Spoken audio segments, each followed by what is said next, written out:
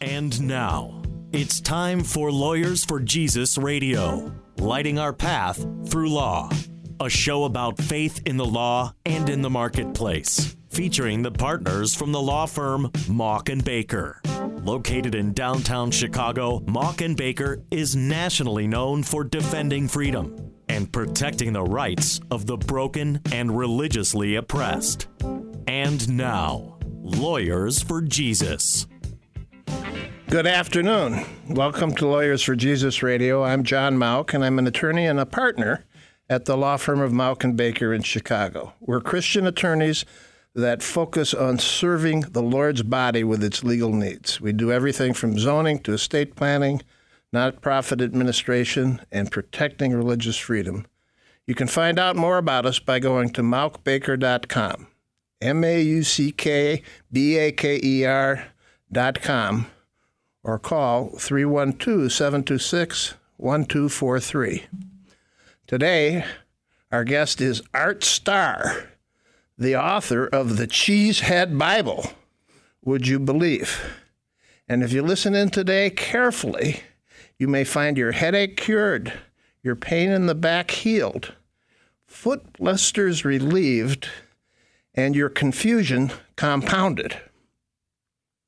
Art, tell us about this Cheesehead Bible. What the heck is it? Well, thanks for inviting me on the show, by the way, John. I appreciate it. The Cheesehead Bible is not the good book, but it's not a bad book. Could be worse? It could be a lot worse. I'm not a writer, so this was my first attempt at... You're a failed cartoonist? Yes, a failed cartoonist. I was in the ad biz for way too long, and that's where I learned humility. Okay, if you're going to write a Bible, you ought to be a little bit humble. Yeah, when you're in a little dark cubicle for 20 years, that tends to give you a sense of your unimportance, and certainly it taught me mine. And what is this Bible? The Cheesehead Bible is the worldview of the people who are the fans and owners of the Green Bay Packers up in Green Bay, Wisconsin. Cheeseheads? Yes, cheeseheads, as they are so lovingly referred to by Chicagoans, a name that they embraced, by the way, and they wear cheese proudly. Is that all? Is that all cheeses, or is it just certain cheeses? Well, the hats they wear do seem to resemble sort of a sharp cheddar, oddly with holes, which you don't associate with. So it's sort of a cheddar Swiss? Yes. Or a Swiss cheddar. You know, okay. Yeah. I feel like this is a Bob and Ray routine. We're doing. I don't know Bob and Ray, but I know Cheeseheads. Well, Ray passed away recently, so okay. It might have been an homage. And why did they need a Bible? They don't. I'm surprised no one wrote it before I did, because the more I found out about the history of the Cheeseheads and their team up in Green Bay, the more it resembled the group history of the Hebrews in the Tanakh, or the Old Testament, as the Christians call it. And that intrigued me. The second thing was about God and humor. You believe in a God of humor? Well, I think God is probably the funniest thing going, and I know that sounds disrespectful. I don't mean it to be. Well, he created the platypus. People have cited that as evidence. Well, what I mean is, the book talks about things that are like unto God. And God is never changing. Everything else changes, except God. And I noticed that humor doesn't change either. I've been telling people 2,000-year-old Jewish jokes for some time, and it amazes me that they're all still funny. I was watching Buster Keaton films from the 20s, and they're all still funny.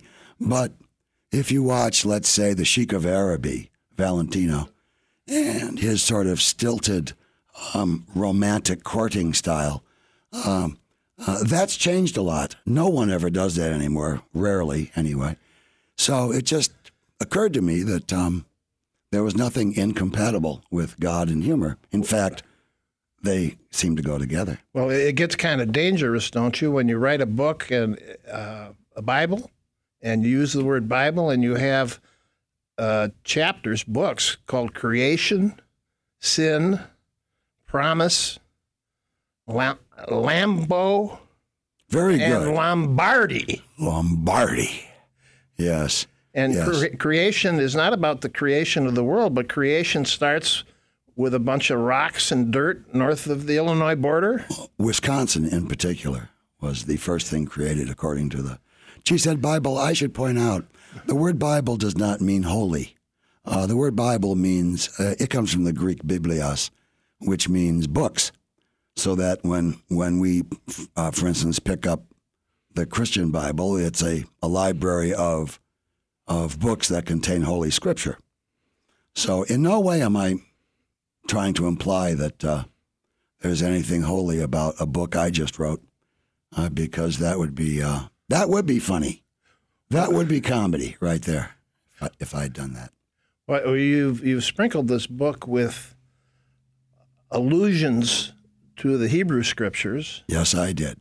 with cartoons. Yes, I drew 45 illustrations. For people who don't like to read, Is that cheeseheads? Are they able to read? I don't know, and I was hedging my bet that if they couldn't read, at least they could follow along with the pictures. And Okay, and people from Illinois, are we meatheads, or what are we? well, people from Illinois can't read or look at pictures, so they really aren't the target audience, you know. And you're from Illinois, Yes, it's true. I'm a Bear fan. and you learned to read and write, apparently, Yes, I did, and draw pictures. and draw pictures. Yes. So you are multi-talented. I am. I'm a Renaissance man, I suppose. Yeah. So why did God create Wisconsin? So that he could create the people who would then make the cheese and be happy. This is John Mauck, and this is Lawyers for Jesus. We're talking to Art Starr, the author of the Cheesehead Bible. But as you talk, Art, you bear an uncanny resemblance to a blocking back for the Little Giants in Highland Park, Illinois, in the late 60s. Pat Baker. Yes, who I would like to point out was no larger than the lineman in front of him, which was the cause of great physical damage to Pat Baker.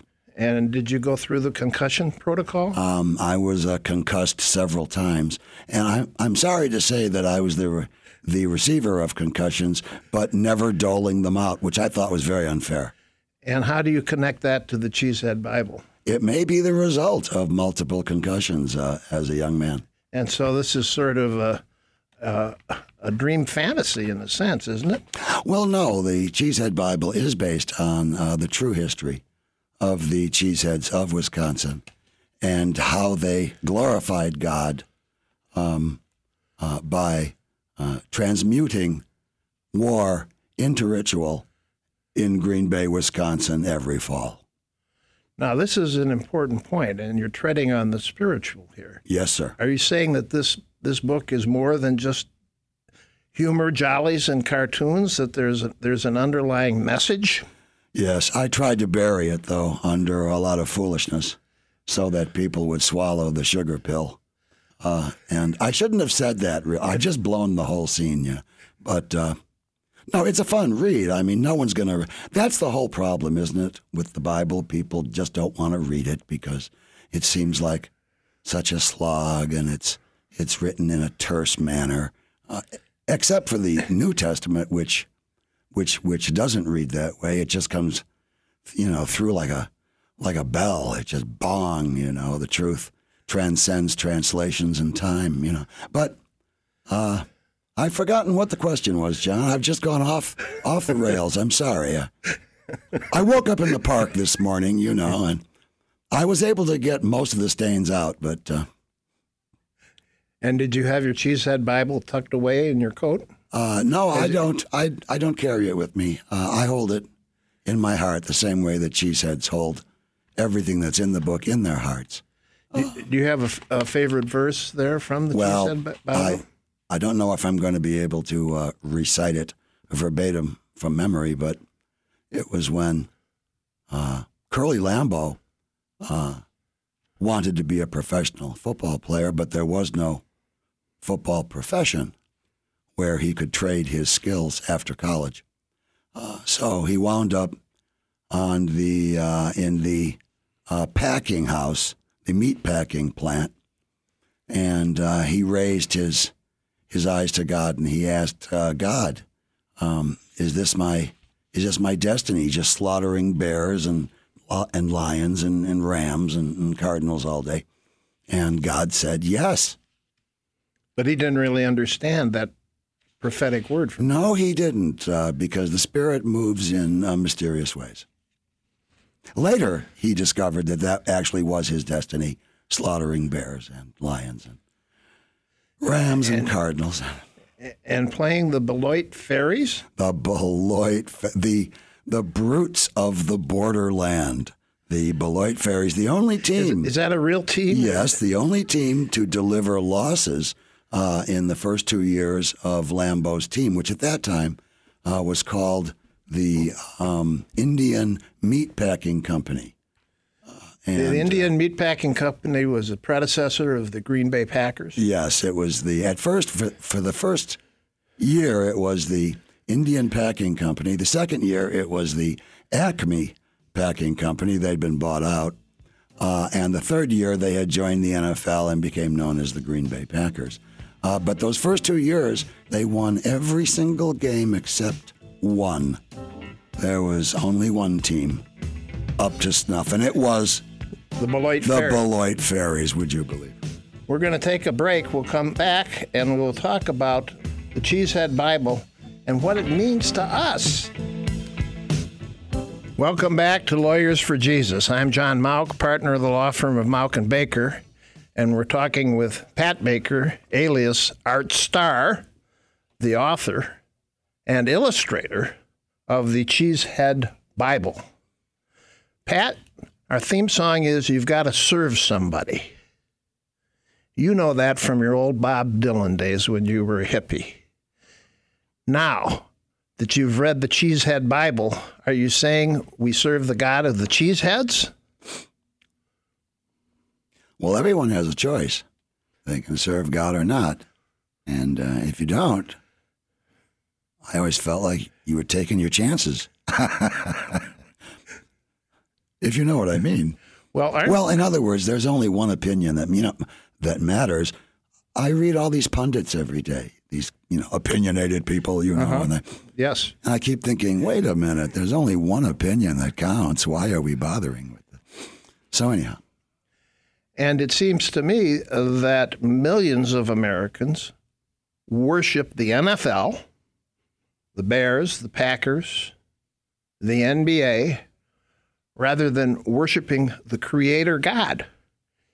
Is American sports and sports in general a giant heresy, or is it a pathway to God? 31 out of 32 teams commit heresy every Sunday, but one team in particular does not. These are the Cheeseheads, the faithful, ever faithful Cheeseheads who pay tribute, selfless tribute, to civilized combat.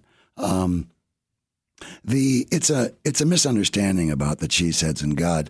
The Cheeseheads don't worship the Green Bay Packers. The Cheeseheads worship the God who inspired them to take it upon themselves to finance and organize and be responsible for their football team. No other organization does that, and I think the Cheeseheads should be congratulated for their. So I take it your thesis in this book, or lesson underlying these scriptures, is that mankind is violent, murderous, because there are some actual shocking scenes of grain farmers murdering meat packers, and that God, in his mercy to the fallen state of these Wisconsiners, and that's what they're called, gives them football so that they can play and have fun and have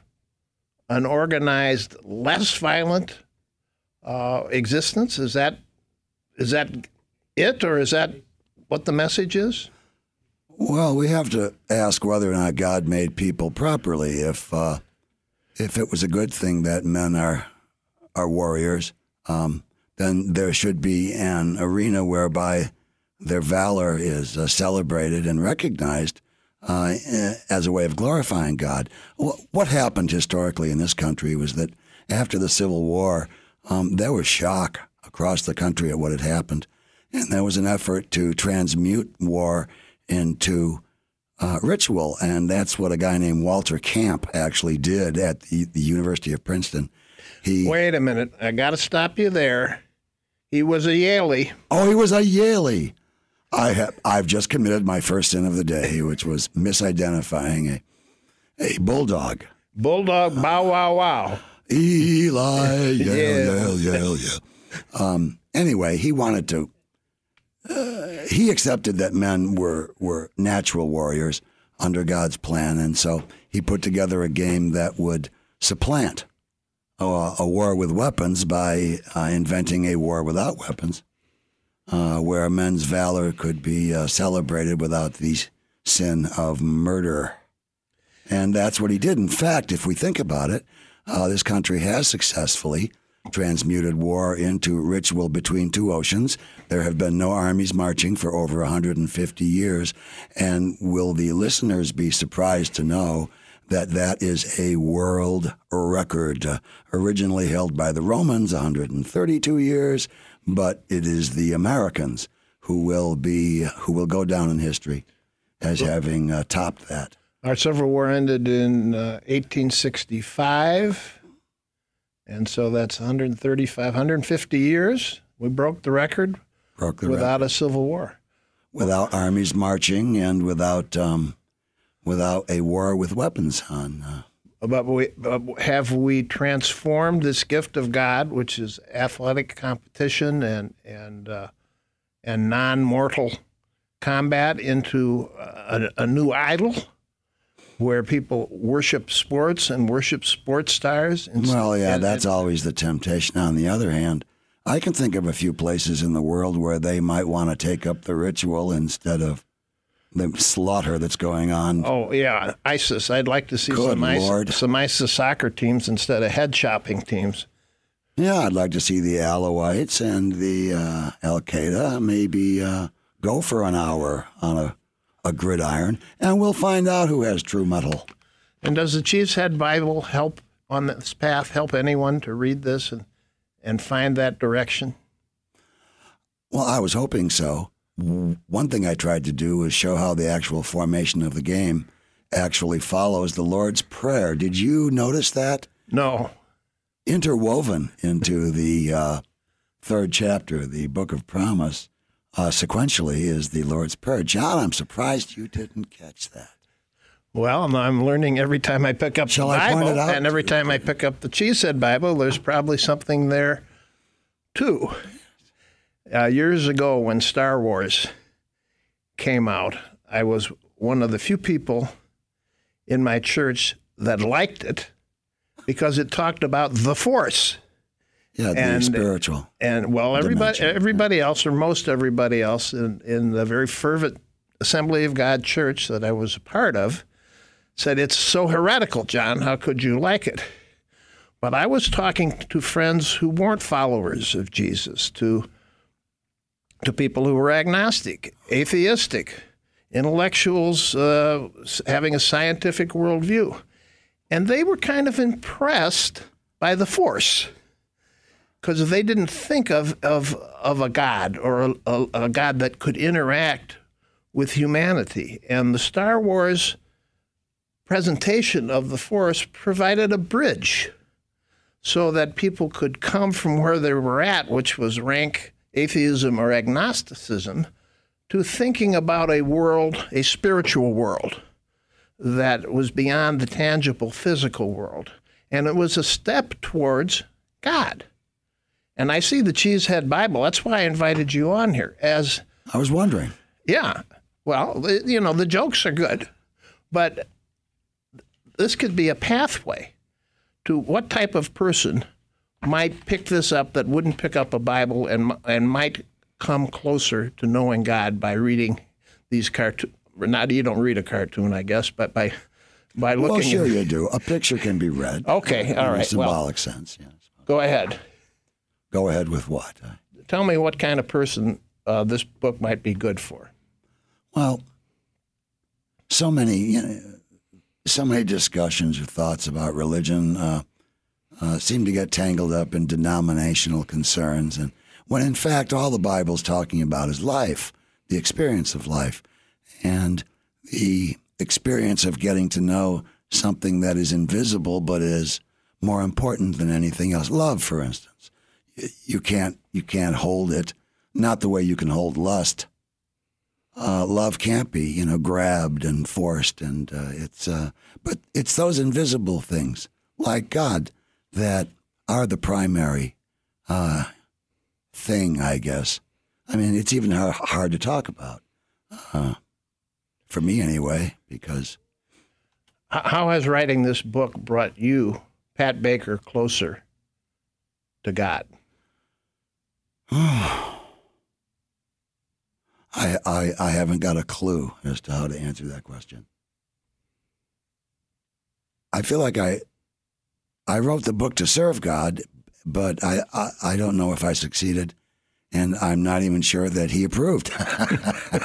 And he probably would like to edit large parts of it, but no. I think I told you, John, once that I was watching a football game with a friend of mine, and my friend saw someone praying for a successful field goal, and my visitor friend criticized that person for dragging God into what they thought was something that shouldn't be confused with the Almighty. But I thought to myself, what if it's just the reverse? What if God does care about that field goal? What if God cares about that lady praying? What if God cares about everybody all the time? And I thought maybe he does.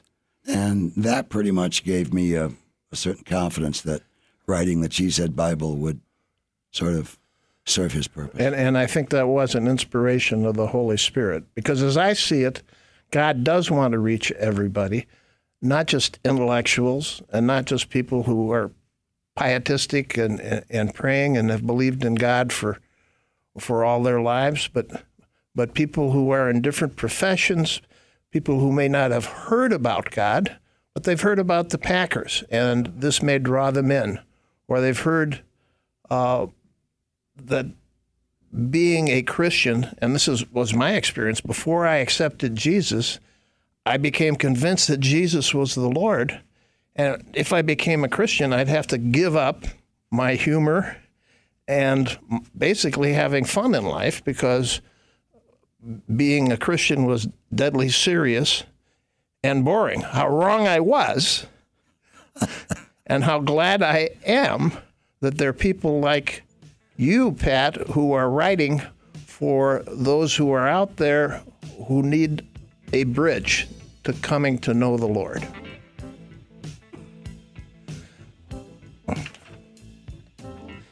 If you have a legal need and want a perspective of a Christian attorney, contact us at Mauck & Baker. This is John Mauck, and our guest has been Pat Baker and the Cheesehead Bible, which you can get on Amazon.com. Thank you, John.